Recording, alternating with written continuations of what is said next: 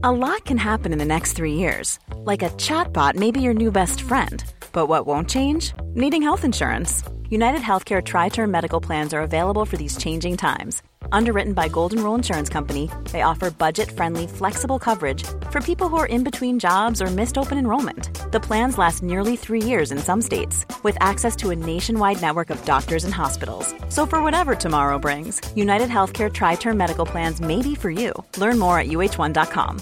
The number one selling product of its kind with over 20 years of research and innovation. Botox Cosmetic, onabotulinum toxin A, is a prescription medicine used to temporarily make moderate to severe frown lines, crow's feet, and forehead lines look better in adults. Effects of Botox Cosmetic may spread hours to weeks after injection, causing serious symptoms. Alert your doctor right away as difficulty swallowing, speaking, breathing, eye problems, or muscle weakness may be a sign of a life-threatening condition. Patients with these conditions before injection are at highest risk. Don't receive Botox Cosmetic if you have a skin infection. Side effects may include allergic reactions, injection site pain, headache, eyebrow and eyelid drooping, and eyelid swelling. Allergic reactions can include rash, welts, asthma symptoms, and dizziness. Tell your doctor about medical history, muscle or nerve conditions including ALS or Lou Gehrig's disease, myasthenia gravis, or Lambert-Eaton syndrome, and medications, including botulinum toxins, as these may increase the risk of serious side effects. For full safety information, visit BotoxCosmetic.com or call 877-351-0300. See for yourself at BotoxCosmetic.com. The Opinion Line on Cork's 96 FM. There will be a demonstration tomorrow in Grand Parade in the afternoon about what's happening in Democratic Republic of the Congo, just generally known as the Congo. There's been conflict in the Congo like since forever. My late father-in-law did time in the Congo as a soldier, and so did loads of other people, grandfathers and uncles and granduncles. There's loads of people listening to me who had people who served time with the military in the Congo. And that conflict is still going on in 2024. And it'll be the subject of an event tomorrow afternoon in Cork. But did you know that we have a thing in Ireland called Miss Congo Eireann? No, I didn't know that either. And did you know that the reigning Miss Congo Eireann is Gloria Lenga? And that she happens to be from Cork. Gloria, aren't you? Good morning. How are you, PJ? Very well, thank you. Tell me about Miss Congo Eireann. Forgive me and my team. It's a new one on us.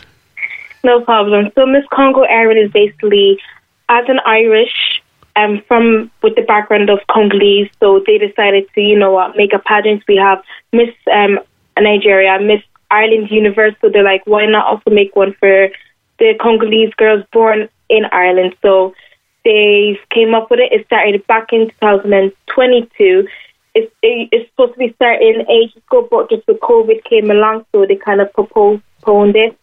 So I'm the second Miss Congo now. So the crown is in Cork with us. It's not in Dublin. So that's something I'm very happy to say. Yes, I'm Miss Congo and the crown's in Cork.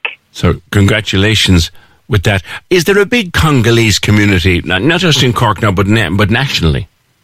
Nationally, yes, especially in Dublin, because that's the capital, so kind of everyone's there. But I would say, yes, we do have a big community, especially it's kind of divided between the ones in Cork and the one in Dublin. And sometimes also just some in Kildare, Longford, Limerick and all that. And how many people took part in the pageant?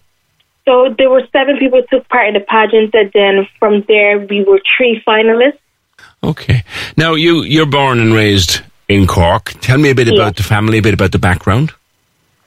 So my mom is of descendants of Angola and Congolese. So she's from the 2 sides. And then my dad, he's fully Congolese.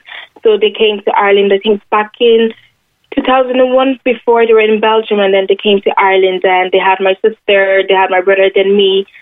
And I always asked them, do they regret coming to Ireland? They said no. It's so peaceful here. They said this life is easier, everyone's nice, and they don't regret at all. And I also don't regret being Irish. And they're citizens now as well, yeah? Yeah, they're citizens, yeah. Great. And you mentioned Belgium first. Of course, the old title for the country was the Belgian Congo, so that would be the first place, and then they came here and settled, and you were born here. Now, there's a huge, as you'll know well, Gloria, there's a huge connection between the Irish military and the Congo. There's conflict in your homeland for many, many decades. Yes, there's many decades.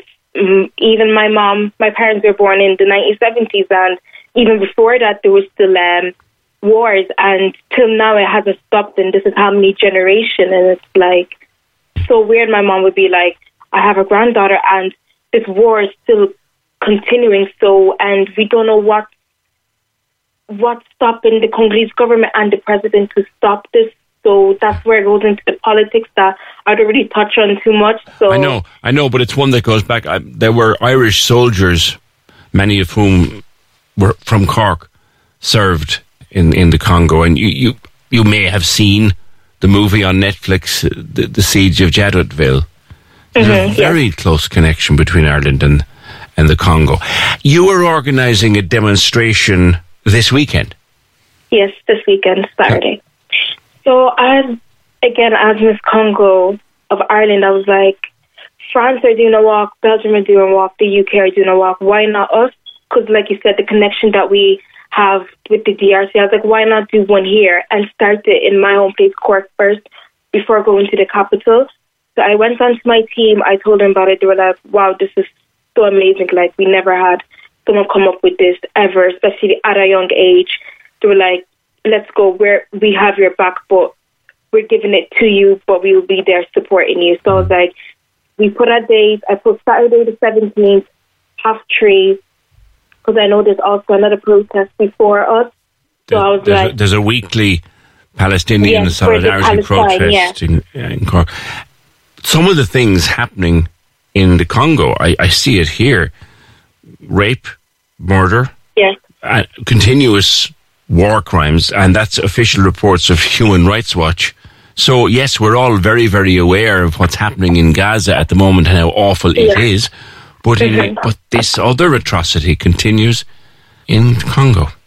Yes, and I know a lot of people are not aware of it. I know in uni, I go to MTU, I was just like, does anyone know about like what's happening in the DRC, the genocide? Some people were aware of, and some people weren't. So that's why I was like, I need to create awareness also, not just for the Congolese in Ireland, but for the others also.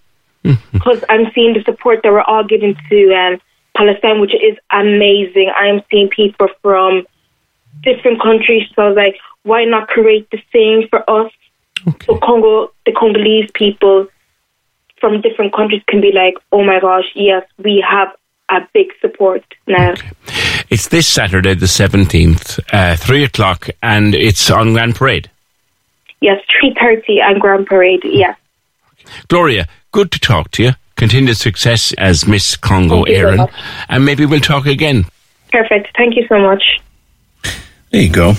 Thank you, Gloria. Gloria Lenga, the reigning Miss Congo Eireann. She's from Cork, born and bred in Cork, of Congolese descent. Organising that event tomorrow afternoon. Cork's 96 FM.